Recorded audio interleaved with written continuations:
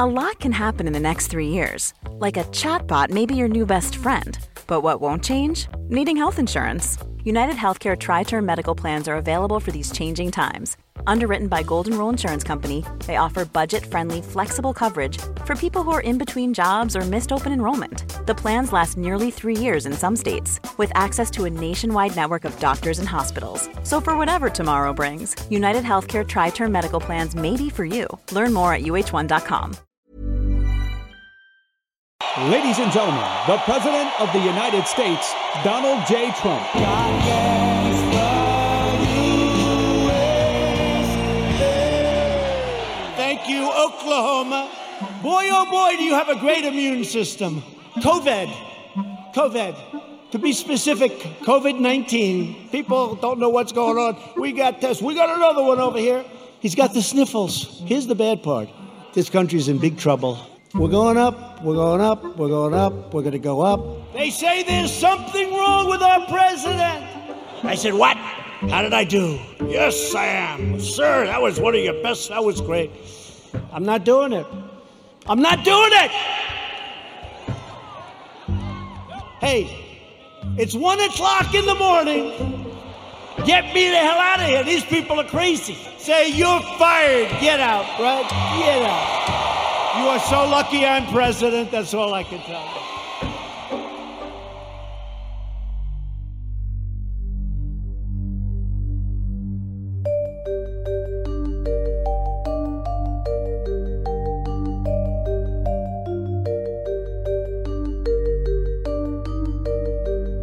This is Intercepted.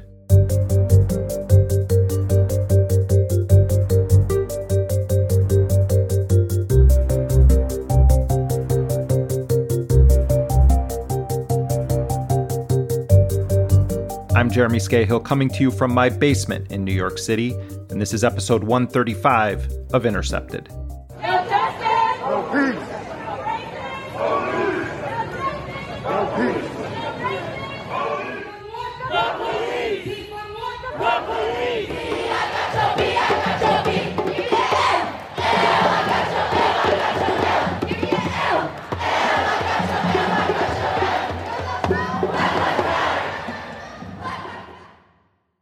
We are living at a moment of tremendous change and upheaval, a time of immense pain and suffering, but also a time of hope and tremendous possibility. We are nearing nearly 4 years of an incompetent but dangerous authoritarian, Donald Trump, occupying the most powerful office in the land. We are in the midst of a deadly COVID-19 pandemic, and we are just 4 months away from presidential and congressional elections. But we are also in a moment of great reckoning that has come to be because of the courage and determination of activists, of the movement for Black lives, of good people across this country. The reckoning I speak of is that of the legacy of racism and genocide upon which this nation was built.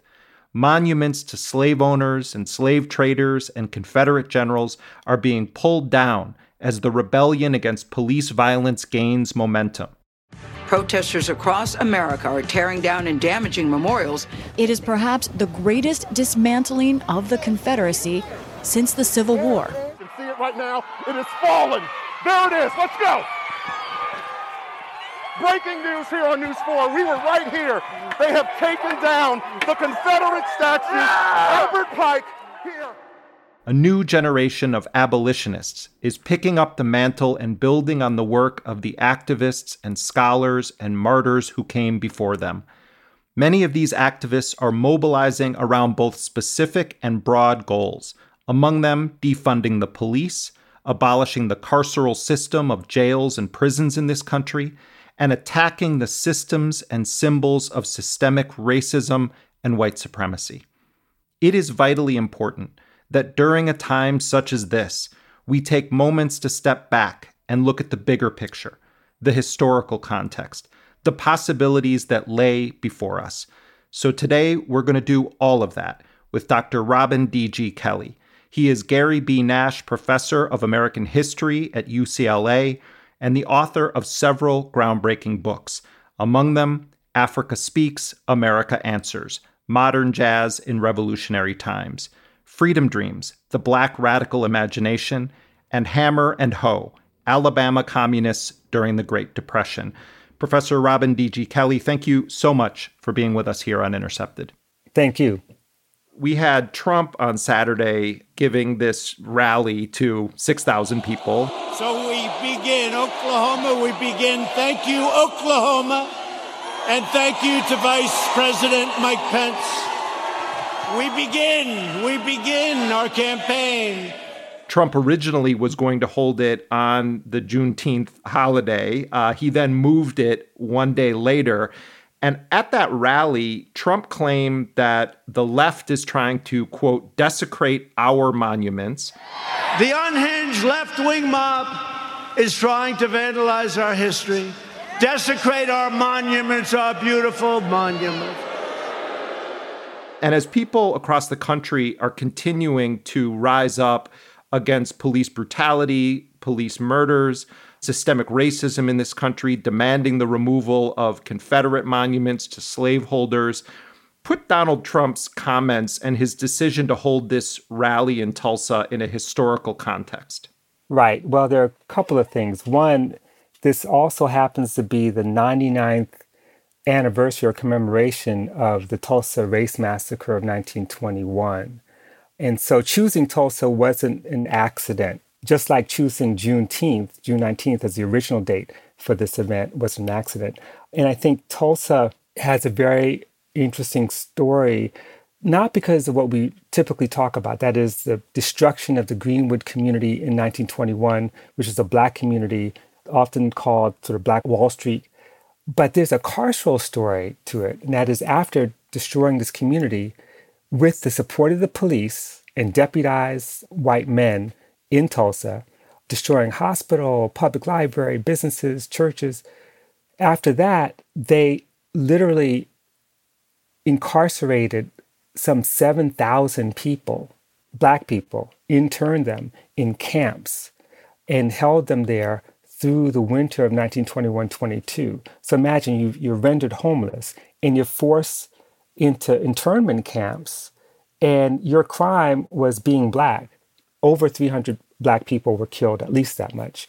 We know that. So the choice of Tulsa is a kind of slap in the face to that history, because Juneteenth represents emancipation. You know, it is the date, June 19th, 1865, when Galveston, Texas was occupied by the Union Army, and there was a declaration that slavery had come to an end. In other words, it was when Texas fell during the Civil War.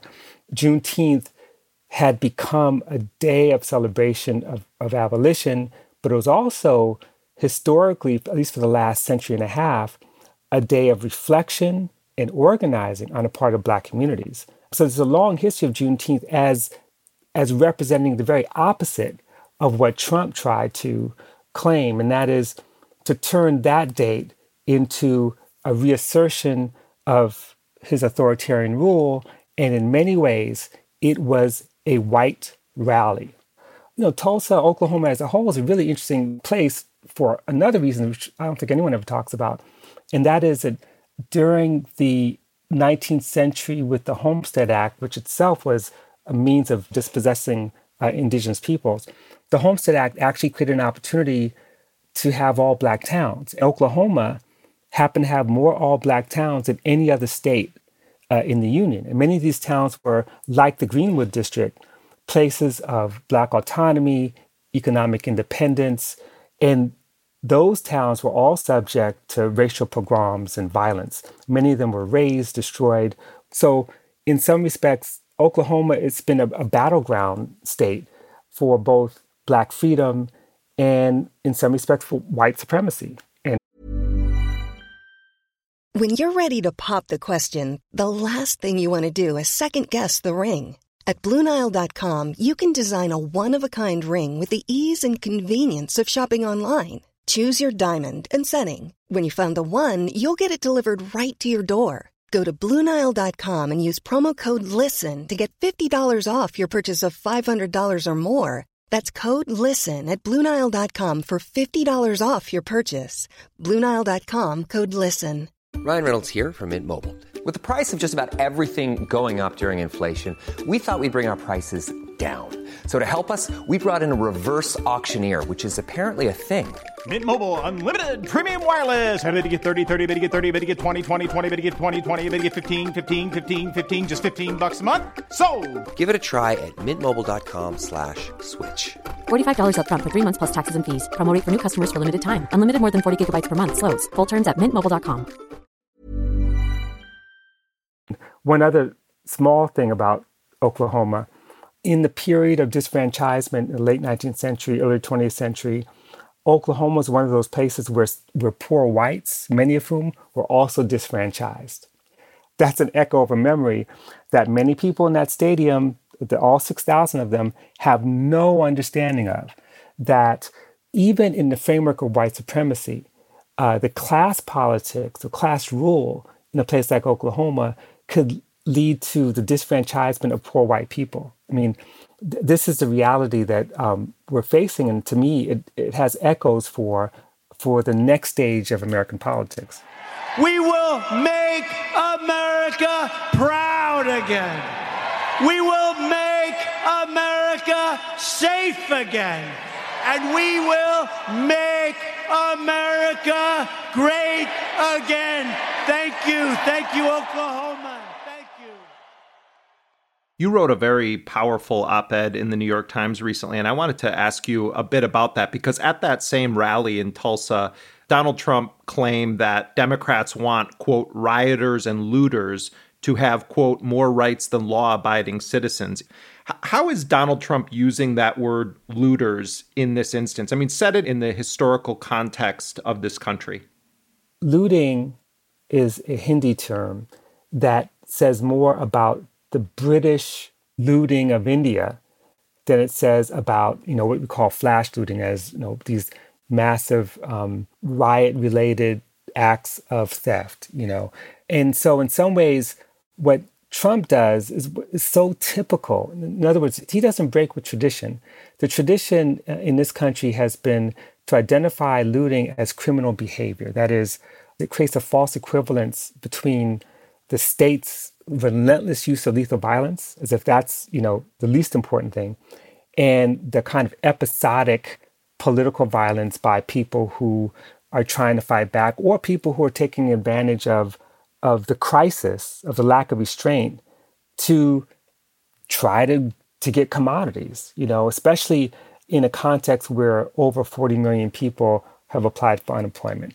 Yes, there are lots of reasons for looting, but once you do that, it justifies increased expenditures and expansion of police and even the militarization of police. And let me just give you an example. So in the 1960s, you could pick up almost any article in the press from the 60s and you'll see the exact same question being posed today. Why do they loot? Why do people loot? And we know that the answers are always wide-ranging, economic, political, it's criminal, it's senseless, it's normative, it's deviant, all these things. But one thing that came out of those articles was what became the prevailing theory of law enforcement. And that is that once looters were identified as hardcore criminals who just hadn't been caught, as thugs, political scientist James Q. Wilson took this idea that looters were basically criminals. They were not people in acts of desperation. They were not people who were acting based on the lack of restraint or responding to a crisis.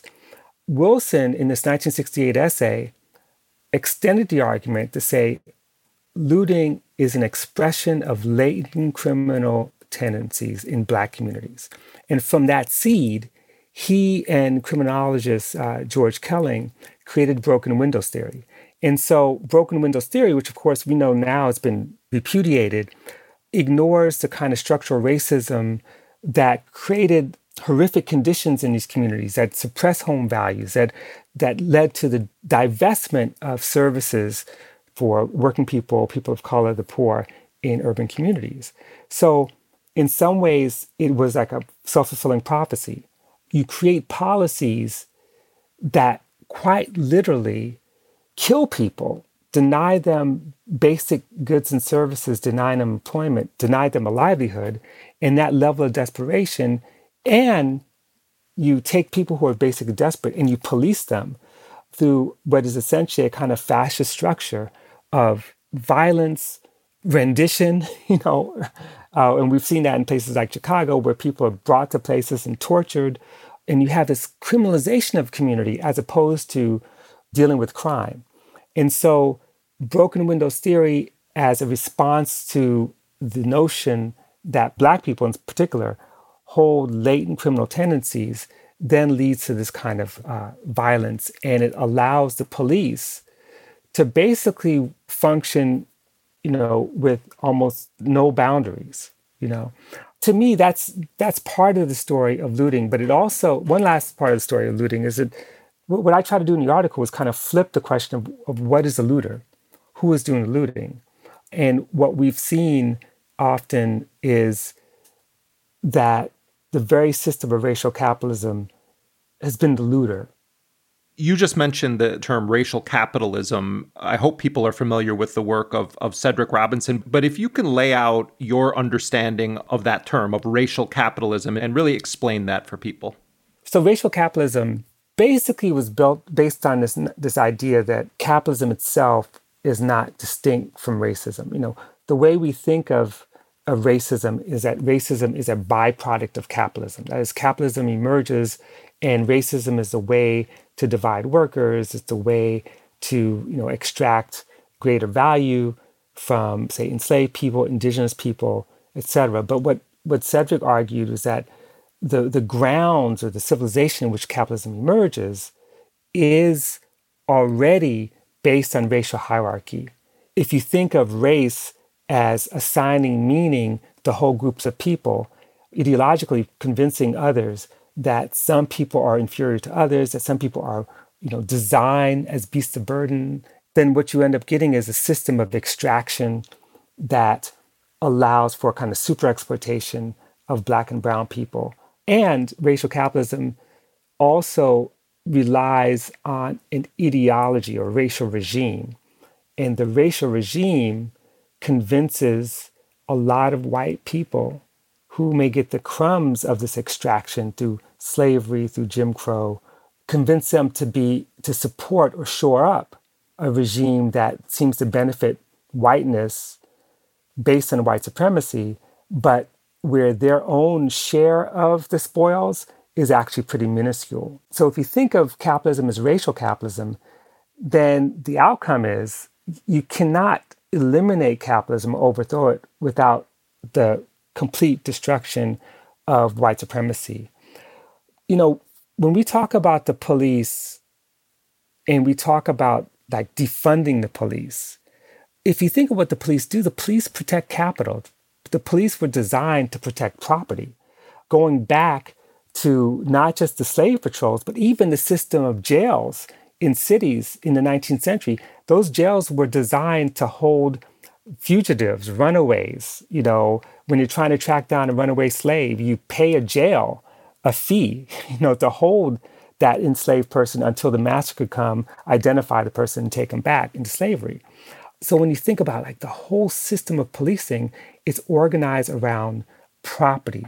If that's the point of the police, then we shouldn't be surprised that qualified immunity or that the violent acts of the police would be supported by capital. Why is that? Because capital needs a police force that could terrify people. That's what the police do. And so when we look at the relationship between the cost of police, the police budgets, and the amount of money being shelled out to settle police misconduct cases, we're talking about billions.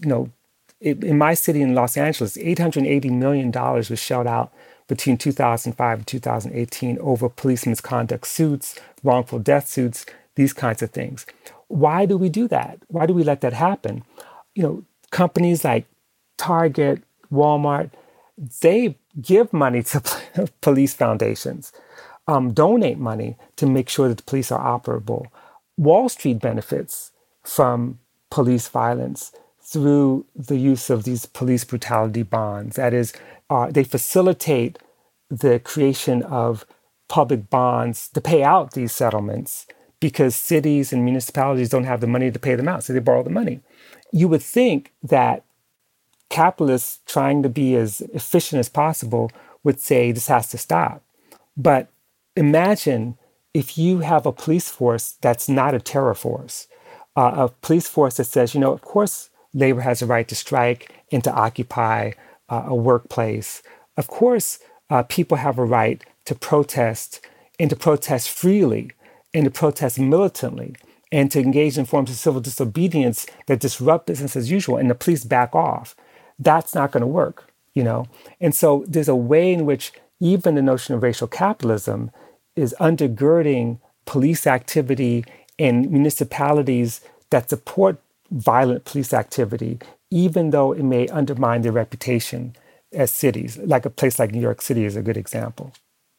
Recently, we featured the work of the abolitionist and scholar Ruth Wilson Gilmore, and at the beginning of that special that we did with her, she set the context for the murder of George Floyd. The thing that set in motion the events that resulted in Mr. Floyd's brutal murder was that an employee at a convenience store thought that they had been handed a counterfeit bill. This young person, I assume is young, who's probably making minimum wage, who works for somebody who I understand to be a very decent human being, who hires people in the community, a Palestinian-American convenience store owner, did their job to keep their job. But we have to ask ourselves, why couldn't it be they take this suspect-looking bill, complete the transaction, and then deal with it afterward, right? They had been deputized. Why is somebody working in a convenience store a deputy cop? This sense in our society that, we need to immediately call the people with guns to respond to our discomfort or our sense that maybe someone is violating, when we boil it down to it, a nothing law. What's sad about it is that everyone is deputized in many ways, immigrant communities, even Black communities, because we have been in some ways ideologically brainwashed to believe that any disruption, anything that's not quite right, the first people you call are the police.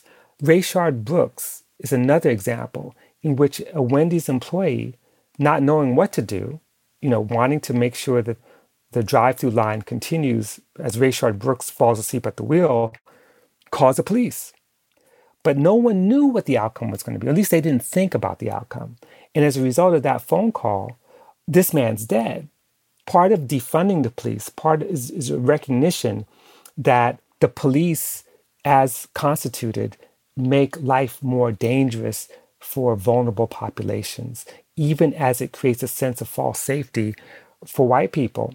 So part of what we have to think about is how do we get out of the habit or the reflex of dialing 911 or calling the police to solve the most basic issues that should have been solved by simply compassion, neighborliness, and just thoughtful responses. Rayshard Brooks was probably terrified at the very moment that he woke up and saw a police officer in his face. Because here's someone who had gone through the system, who had been incarcerated, who knew the consequences. Even if he didn't think the consequences would be he'd be shot, but just the arrest alone could have destroyed his life and economic livelihood that he barely cobbled together as a convicted felon. So part of it is many people are deputized and don't realize it. Unless we learn better ways, different ways to care for one another, we're going to continue to have the situation where we call the police and the police will continue to kill us.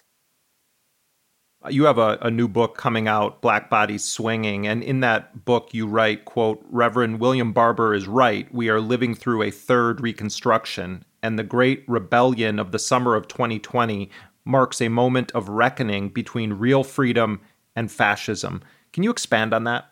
There are two things I'm trying to deal with in this book. One is to really amplify the fact that this generation of abolitionists have the most visionary conception of abolition in history. You know, the first Reconstruction in the 1860s was an effort to expand social democracy to include everyone. And it faced a backlash. That is, it was crushed under the weight of racial terror, Jim Crow, disfranchisement. The second Reconstruction was an attempt to expand the democracy we had to include all people, but also deal with some of the social justice issues of housing and police violence. But had a conception of it which is still based on a system where you can just sort of tweak the Constitution or tweak our rights and have them apply. The presumption was that the constitutional basis of our system was sound. We just had to fix it to include everyone. This generation is saying it's not sound, it never has been sound. It's been based on dispossession, white supremacy, and gender violence. And so this vision of abolition is not better jails, better police, better training. It's no police, it's no jails, it's no prisons. It's creating a new means of justice that's not based on criminalization, but based on affirmation and reparation. And by reparation, that is trying to repair relationships that have been damaged and destroyed as a result of 5 centuries of warfare against indigenous peoples, Africans, poor white people, Asian Pacific Americans, and Latinx populations.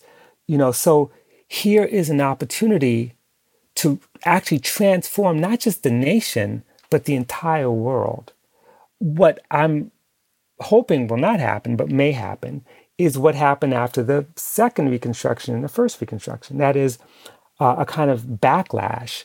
The fascism that we recognized in the 1930s resembled the fascism of slavery and the fascism of the post-Reconstruction period, resembled the 1970s in which the Klan was resurrected and the prison industrial complex expanded, in that period. What we're witnessing after 2020 is going to be either fascism or abolition, or maybe something else. I'm not sure.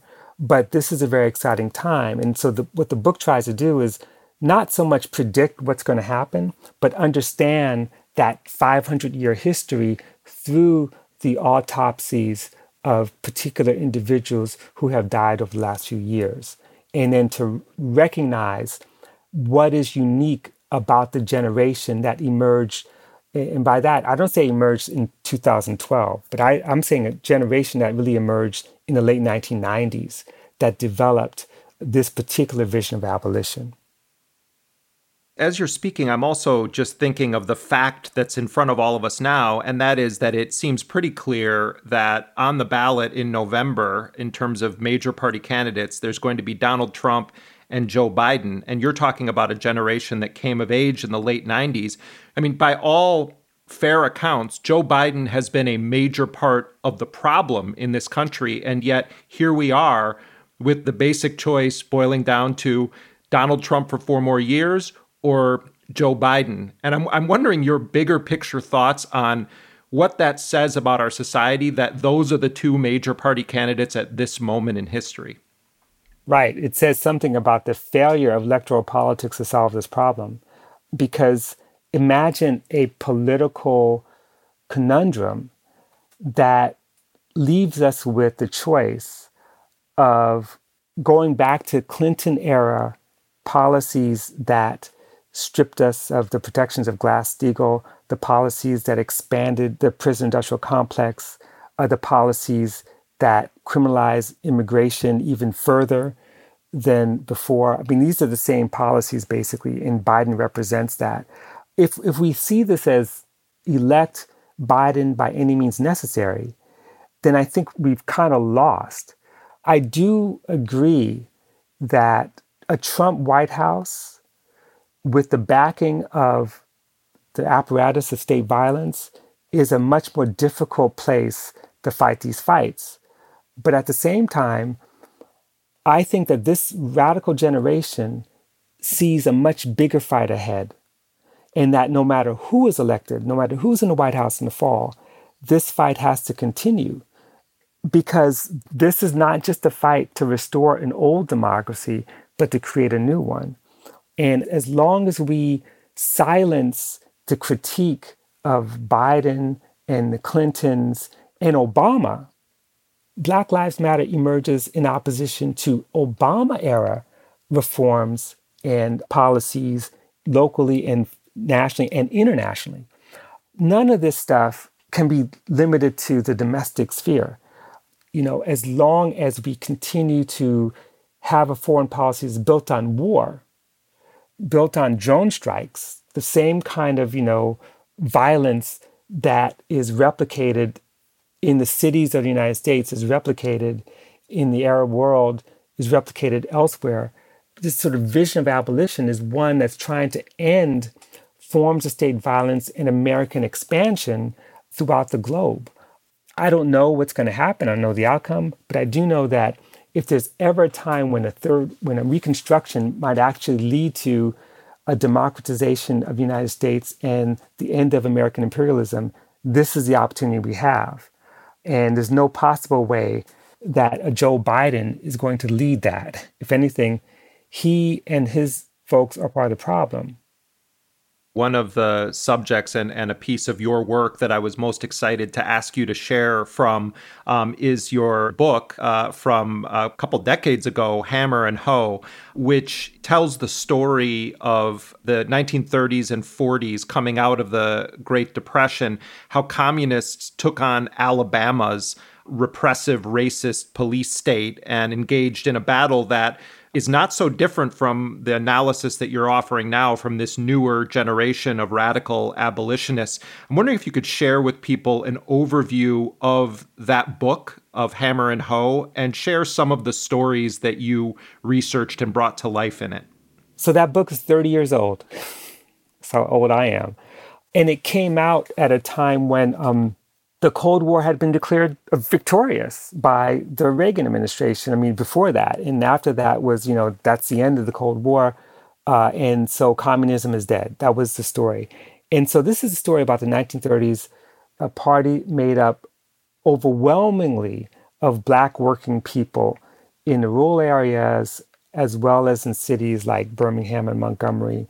And in many ways, they carried what some might argue is kind of the radical sort of wing of the civil rights movement, fighting for the right to organize, fighting for relief for the unemployed, fighting to keep people in their homes and not be evicted, and ultimately trying to fight for democracy in the South and throughout the country. And it precedes the civil rights movement, and it recovers a vision of social democracy that even the civil rights movement at its heyday didn't quite grasp. The Communist Party in Alabama had some white membership. It actually organized white working people. They actually tried to organize former Klansmen into the organization and got some in there. And most importantly, they saw themselves as a multiracial movement that can create a democratic, anti-capitalist society of true abolition for the entire United States, but also in solidarity with what they saw as a worldwide movement. One of the things that made the Communist Party in Alabama different than, say, other movements was the confidence that they had that they were part of a global insurgency. I interviewed people like a man named Lyndon Johnson. When cotton pickers went on strike in 1935, he believed that any significant violence from the planter class would be met with the possibility of Stalin sending troops through Mobile, Alabama to protect them, to engage in class warfare against the planter class. I mean, that belief in internationalism was extraordinary. So there's so many lessons to be learned from the Communist Party of Alabama. But there's also a lesson to be learned about how movements can be wiped out, how their history could be destroyed. Because by the Cold War, by 1948, though individual communists continued to do their work, the party wasn't simply outlawed, but it was crushed under the pressure of Bull Connor and his regime. That history really, we need to come to terms with it, because I do think that the best of this generation is an echo of that moment. And it proves to me, and this is a really important lesson, that anti-racism and class solidarity are not trade-offs. They're not mutually exclusive. And it really does show the importance of fighting all forms of oppression, not just race and class, but gender oppression, sexism, transphobia, homophobia, ableism, that none of these things can be separated off and left to the side, that a truly fundamental abolitionist future requires that they all be held together. And the Communist Party of Alabama shows that that actually could happen. You know, Arundhati Roy, the great Indian writer, described coronavirus as a portal. And I'm wondering what your assessment is of the racial capitalist system at this moment in an election year, with this rebellion that shows no signs of ceasing, with Trump in power, and with so many people having their lives and their livelihood put in the sniper scope of the government and the pandemic. This pandemic is a portal. And as a portal, it is just an opening. And as an opening, nothing's guaranteed, but it's an opening because it exposed the structure of racial and gendered capitalism and the violence meted up to people who are most vulnerable. The fact that people are already dying from COVID-19 and then dying from state violence with, the video of Ahmaud Arbery, for example, the killing of Breonna Taylor, that these kinds of things exposed both the underside of the health crisis, but also the top side of it. That is the continuation of racial violence, state-sanctioned violence. So when folks carry the sign around a protest saying, "Stop killing us," "Stop killing us" is a slogan that we've been carrying for centuries. And in some ways, it's aimed at ending state-sanctioned racist violence, but also ending the violence of poverty, the violence of a healthcare system that has continued to ignore our own healthcare crises and to reproduce inequality, the violence of dilapidated housing, the violence of a kind of economic strangulation. I mean, it's not an accident that these things converge. The question is, what are we going to do in this portal? Do we have the political will to basically recognize the fact that all these conditions are inseparable, that all these conditions that, you cannot simply reform your way out of this, but they have to be destroyed and rebuilt all over again in order to create a humane society, a society that cares about human beings and life itself, not just human life, but all life, over wealth accumulation and property. Whether that happens or not remains to be seen. But I don't think many portals open up, And this particular portal wasn't simply rendered open by COVID-19. It was rendered open by what COVID-19 revealed in terms of the contradictions of society that claims to be a democracy and claims to care about people, but actually cares more about property and wealth accumulation than the lives of the most vulnerable. Capitalism was created on the grounds of a theory of inequality. Inequality was foundational to capitalism. And as long as we hold on to those ideas, and as long as capitalism exists as a means of accumulating wealth through exploitation, then those ideas are not going to go away. You can't get rid of them. To me, this is not a matter of a kind of slight redistribution, like let's give more crumbs to the poor, nor is it about just ending poverty as we know it. It is really about creating a structure of caring and repair in which we all can benefit from our labor and our kind of collective generosity and create a whole new ethos, not just for the United States, but for the world. On that note, Dr. Robin D.G. Kelley, I want to thank you so much for being with us here on Intercepted. It was my honor. Thank you. Dr. Robin D.G. Kelley is Gary B. Nash Professor of American History at UCLA. He's also the author of several important books, among them Race Rebels, Culture, Politics, and the Black Working Class, Freedom Dreams, The Black Radical Imagination, and Hammer and Hoe, Alabama Communists During the Great Depression. We had a much longer conversation with Dr. Kelley, and we are going to be publishing over the weekend an extended transcript of that conversation. Check it out.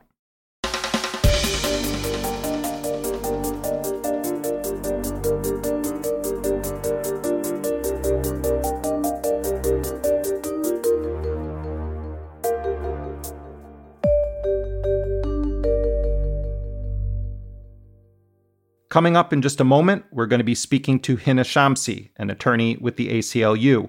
We're going to talk about William Barr's Justice Department, about the military-style surveillance being used against Black Lives Matter protesters, as well as the ongoing drone wars abroad that are continuing under Donald Trump. But first, we wanted to share with you a song from the great singer, songwriter, and activist Kimya Dawson. Kimya recorded this a cappella version of At the Seams for Intercepted.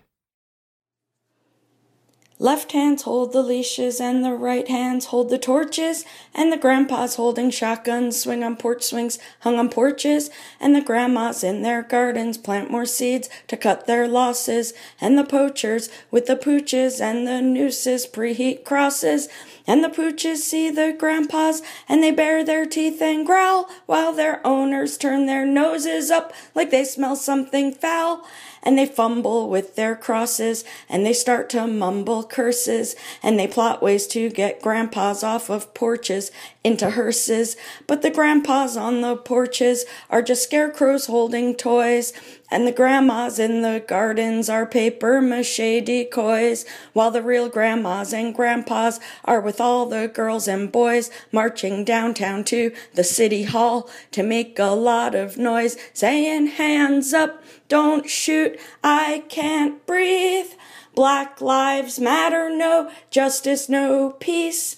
I know that we can overcome because I had a dream we tore this racist, broken system apart at the seams. Sometimes it seems like we've reached the end of the road. We've seen cops and judges sleep together wearing long white robes, and they put their white hoods up, try to take the black hoods down, and they don't plan on stopping till we're all in the ground, till we're dead in the ground, or we're incarcerated, 'cause prison's a big business form of enslavement, plantations that profit on black folks in cages. They'll break our backs and keep the wages. It's outrageous that there's no place we can feel safe in this nation. Not in our cars, not at the park, not in subway stations, not at church, the pool, the store, not asking for help, not walking down the street. So we've gotta scream and yell, "Hands up, don't shoot, I can't breathe. Black lives matter, no justice, no peace. I know that we can overcome because I had a dream we tore this racist, broken system apart at the seams. If you steal cigarellos, or you sell loose cigarettes, or you forget your turn signal, will they see your skin as a threat? Will they kill you and then smear you and cover it up and lie? Will they call it self-defense? Will they call it suicide? Hands up, don't shoot, I can't breathe. Black lives matter, no justice, no peace.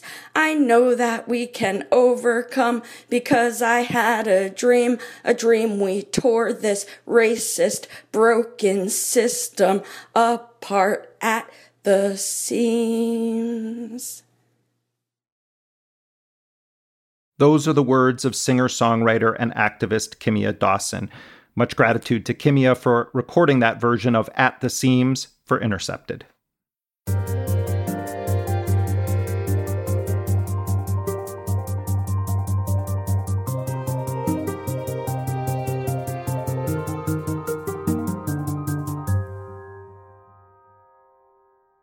Thursday will mark a month-long streak of uprisings across this country, sparked by a Minneapolis police officer killing George Floyd.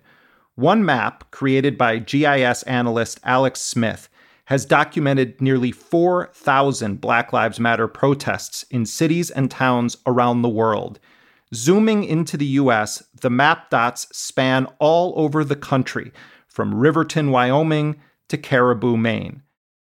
There's been a lot of silence in Wyoming and Lander, Riverton as well, surrounding the death of George Floyd. And for me as a Black individual, a Black soul, I feel real discomfort with it. And so knowing that there was going to be a space where we were talking about it, felt like I needed to be there. Justice for Floyd! I want to see our community come together and really support the Black community, because there's not a lot of us in Maine.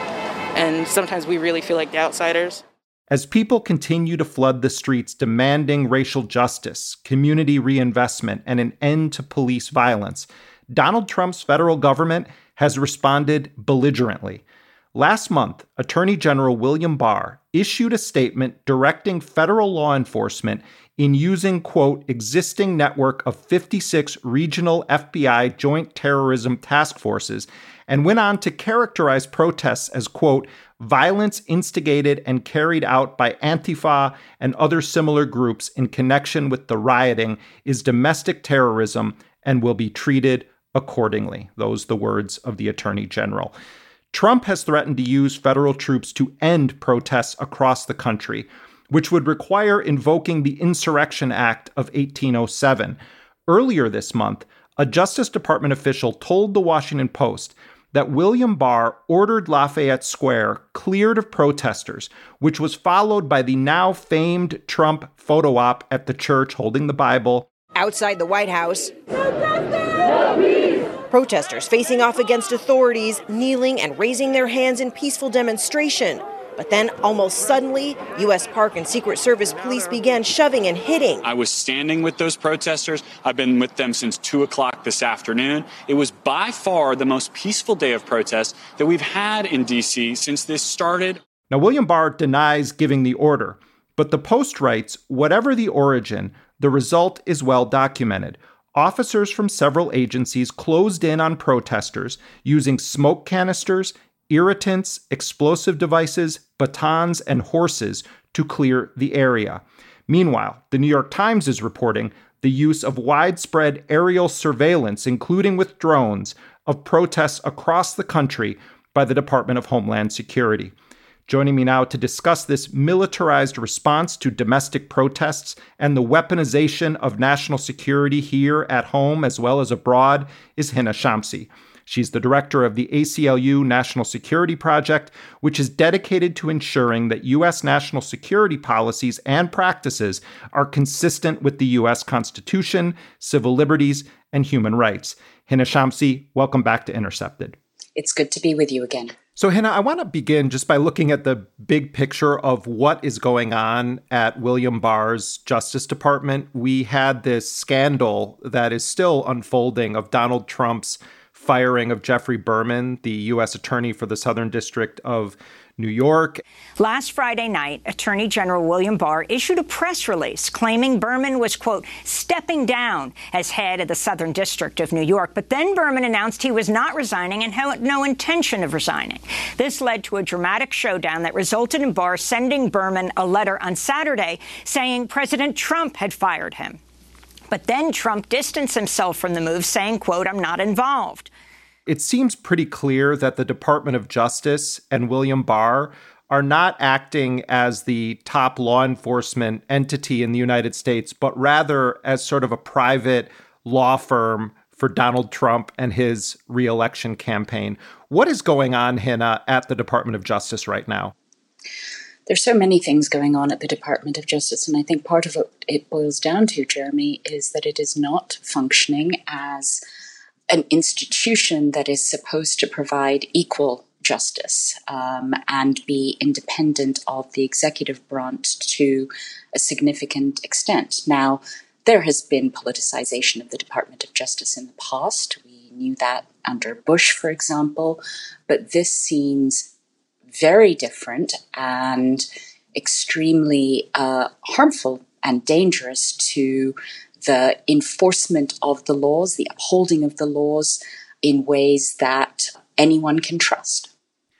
Hina, I don't want to dwell on this because there's already been a lot of discussion on it, but I just want to get your immediate thoughts on the legal battle over John Bolton's book. You know, on the one hand, John Bolton kind of played cute with not wanting to appear in front of Congress. He gets this $2 million advance on his book.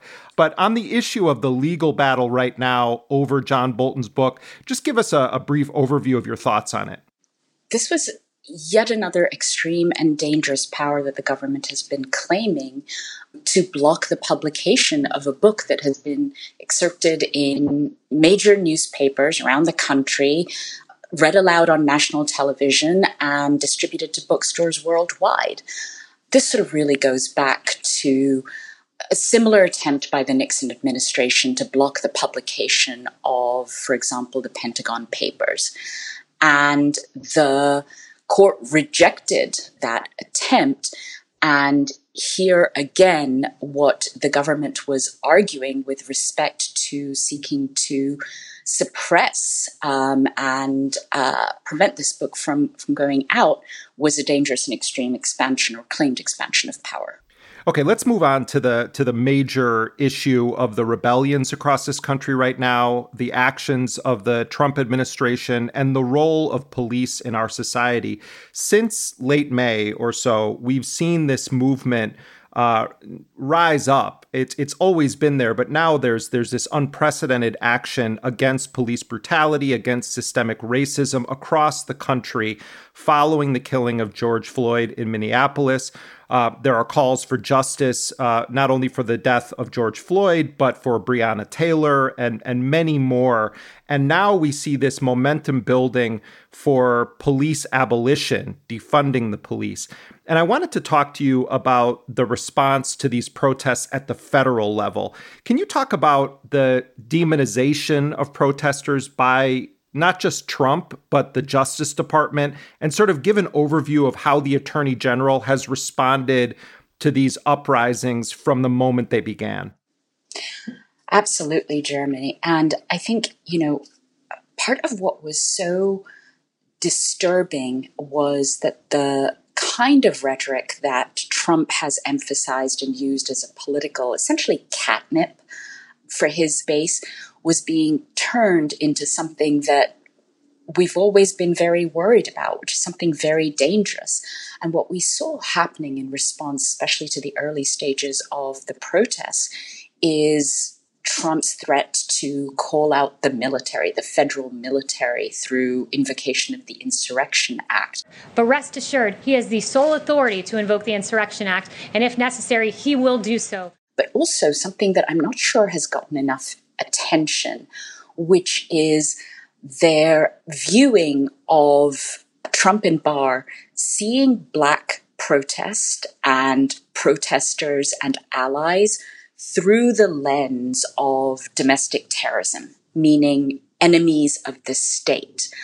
If you'll recall, on May 31, Attorney General Barr he announced that the government was going to be seeing what he called the violence instigated in connection with the protests as domestic terrorism, and would be investigating it as that, using authorities that have existed for a while and that have already been used investigatively and discriminatorily against Black and Brown communities and dissent, and targeting them in response to protests against brutality and injustice.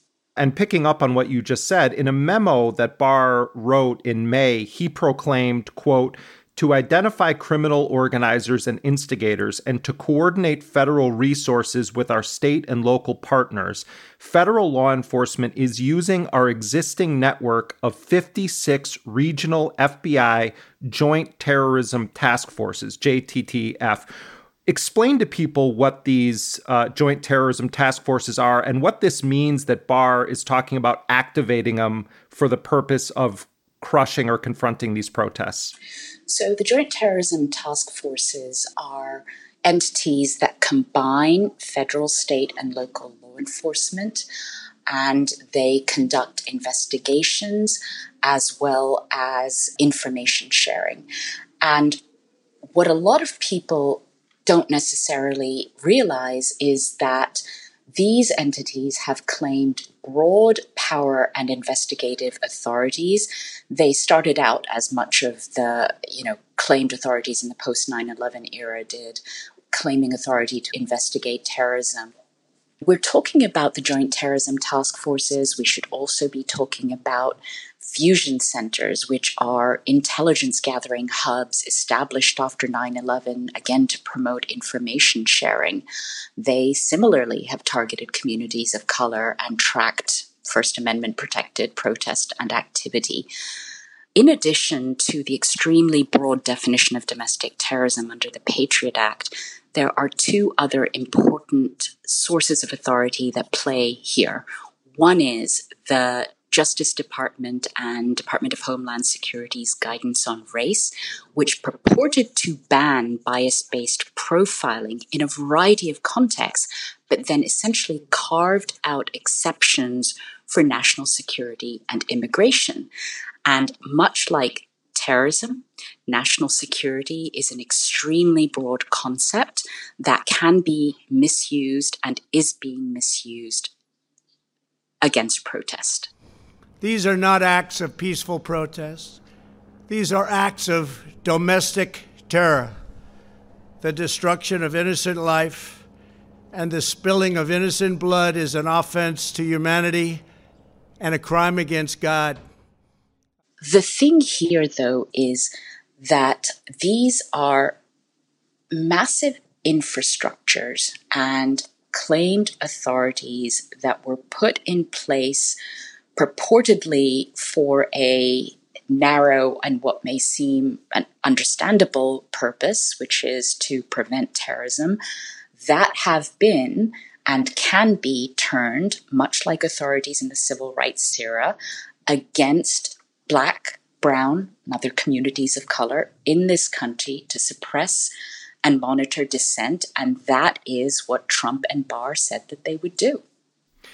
Hina, I wanted to ask you briefly about the military and intelligence surveillance systems that have been deployed. And these are just the ones that we know about because they've been reported. And I think it's important to say that. We don't know the full extent of the surveillance, and we may never know it, but hopefully we do. The New York Times recently reported that the Department of Homeland Security deployed helicopters, airplanes, and drones over 15 U.S. cities where demonstrators gathered to protest the murder of George Floyd. What are your thoughts on the increasing and expanded use of military and U.S. intelligence surveillance systems to monitor domestic protests, including drones flying over U.S. cities? It is, again, dangerous, and in some sense, because it hasn't been stopped or prevented in ways that communities of color have long sought, it feels chillingly inevitable. And again, I want to take us back to what we're talking about here in terms of militarized policing and over-militarized policing. And so much of the wisdom of what people have come to realize in this massive sort of protest and uprising, as you described it, is a recognition that modern policing is rotten at its core. Communities, Black communities, communities of color have lived under persistent threat. Now combine that with something else that has been a trend in American national policy and foreign policy, which is at the foreign level, our national response to real and perceived threat is a militarized response. And so what we have here is continued and excessive militarization, most recently reflected in DHS's, Department of Homeland Security's, use of militarized aircraft to surveil protest and dissent. And that is is wrong. It shouldn't happen. And that is part of what people calling for an end to these policies and practices and programs, the divestment, the defunding, are asking for. This also raises the question, and you and I both have done a lot of work exploring the assassination programs that have been built up under both Democratic and Republican administrations that have at times been used to target and assassinate American citizens, including American citizens who were not charged with any crime of terrorism whatsoever. And I was thinking about all of that work in the context of Trump and Barr moving to have Antifa, which is not actually an organized group, but a designation anti-fascist. And you have some anarchist activists that they're probably talking about specifically, but in general, they're talking about applying a vague label of Antifa to people that they want categorized as domestic terrorists. And I'm wondering if you see a potential danger for the kinds of lethal operations we've seen abroad under the same kind of broad labeling of people as terrorists or suspected terrorists now in the United States as this administration seeks to use a broad designation of terrorist to apply it to certain types of protesters. I'm going to go back to what you're saying with respect to designating Antifa, for example, as a terrorist organization. What that shows, yet again, is that terrorism is an inherently political label. It is absolutely easily abused and misused. When the president asserted that he would designate Antifa as a domestic terrorist organization, he doesn't have that legal authority because there is no domestic terrorist organization designation scheme. But what does exist is what we were talking about, which is the authority to investigate using all of the massive weight of the federal government's expanded post 9/11 powers to investigate and over-prosecute, as has been done, these new and inspiring generations of racial justice and civil rights advocates who are demanding the right of Black people to live. I wanted to ask you, Hina, about a few international developments that I don't think have gotten the kind of attention that they deserve. And one story in particular I'm talking about is the Trump administration's posture toward the International Criminal Court. And before we get into the specific position of the Trump administration, I think it's only responsible to point out that throughout modern U.S. history, both Democratic and Republican administrations have been extremely hostile to the notion that U.S. soldiers, officials, spies, personnel should ever be held accountable criminally for their actions in war or in undeclared wars. But the Trump administration is sort of taking it to a different level. And just this month, Trump signed an executive order that approved financial sanctions against investigators with the International Criminal Court as they were investigating the United States for war crimes in Afghanistan. The ICC's recent decision to authorize an investigation into the conduct of U.S. personnel who were fighting to defeat terrorists in Afghanistan and bring peace and prosperity to the Afghan people validates our longstanding concerns about the ICC. Explain this. Absolutely. And Jeremy, you're so right to point out that this has existed for quite a while amongst Republicans and Democrats alike. Essentially, that deeply flawed construct at the heart of American exceptionalism in many ways, which is justice for the other countries, not for me. The executive order that Trump issued earlier in June essentially authorizes sanctions, asset freezes, and family travel bans against International Criminal Court officials who are investigating U.S. personnel or would be investigating U.S. personnel and the personnel of U.S. allies. And there, Secretary of State Pompeo very much emphasized Israel.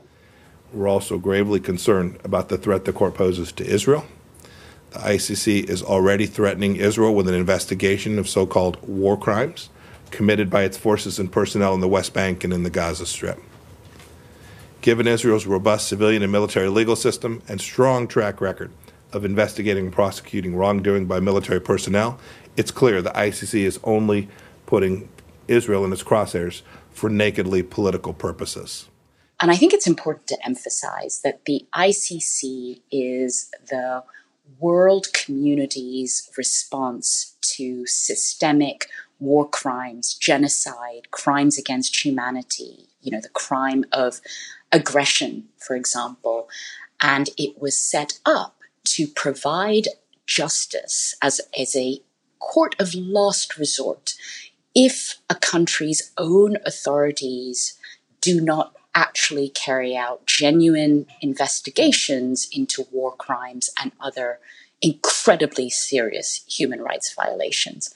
And the reality is that the United States hasn't done that with respect to its own war crimes and massive rights violations in Afghanistan and elsewhere, including by the military and the CIA. And it is refusing and now dangerously taking a step that no other country or administration has taken this way, which is to impose this real chilling threat upon the ICC. Talk a bit more about Pompeo's role here. Mike Pompeo has a dual role here. His role under the executive order that Trump has given him is to decide who to designate for these massive potential sanctions in conjunction with Bill Barr and the Secretary of the Treasury.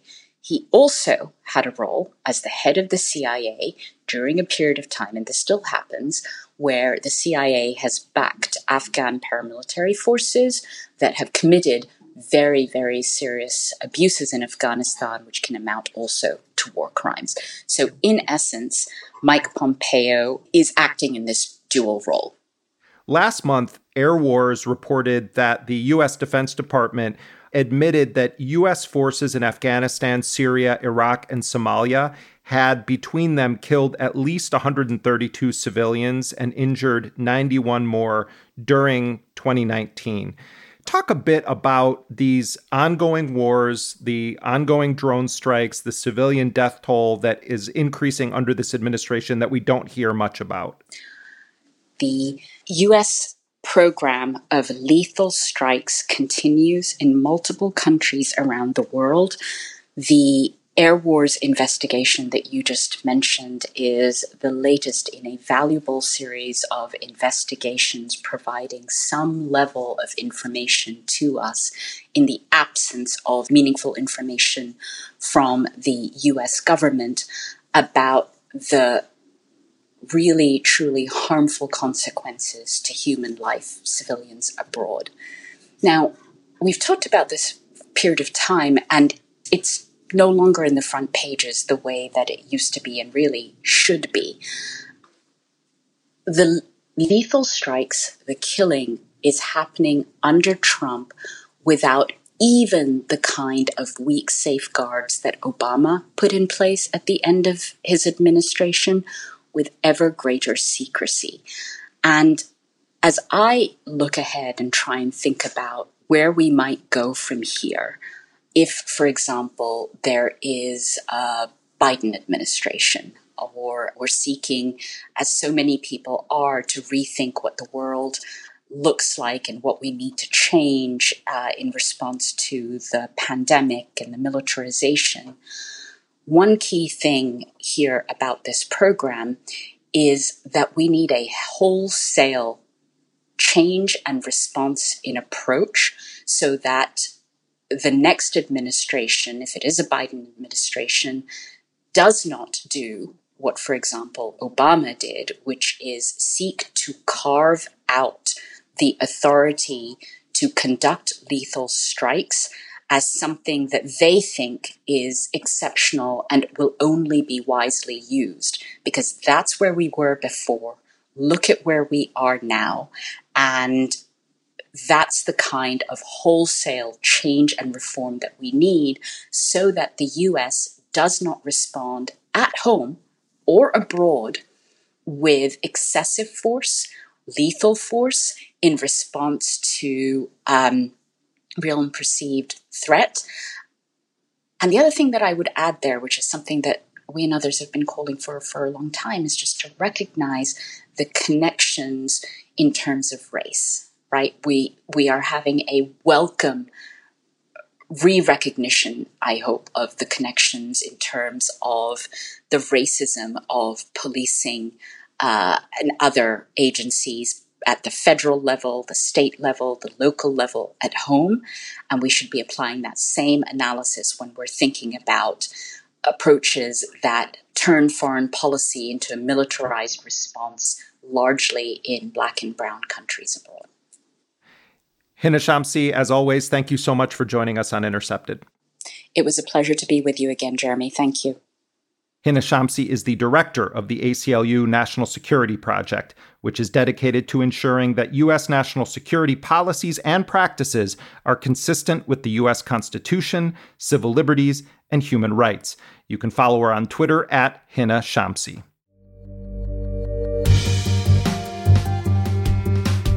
And that does it for this week's show. You can follow us on Twitter at Intercepted and on Instagram at Intercepted Podcast. Intercepted is a production of First Look Media and The Intercept. Our lead producer is Jack Dizadoro. Our producer is Laura Flynn. Elise Swain is our associate producer and graphic designer. Betsy Reed is editor-in-chief of The Intercept. Rick Kwan mixed the show.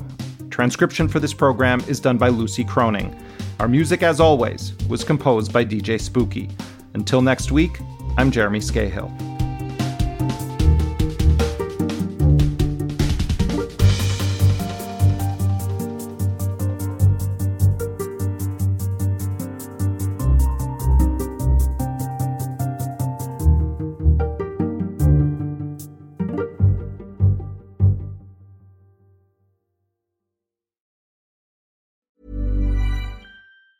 Hey, it's Danny Pellegrino from Everything Iconic. Ready to upgrade your style game without blowing your budget? Check out Quince. They've got all the good stuff, shirts and polos, activewear, and fine leather goods, all at 50 to 80% less than other high-end brands. And the best part?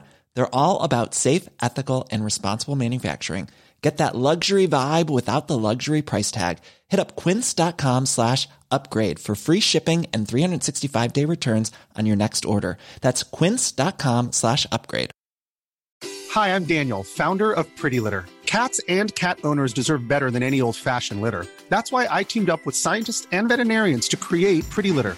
Its innovative crystal formula has superior odor control and weighs up to 80% less than clay litter.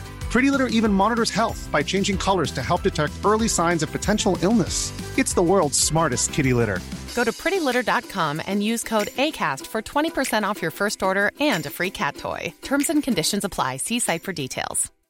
When you make decisions for your company, you look for the no-brainers. And if you have a lot of mailing to do, Stamps.com is the ultimate no-brainer. It streamlines your processes to make your business more efficient, which makes you less busy.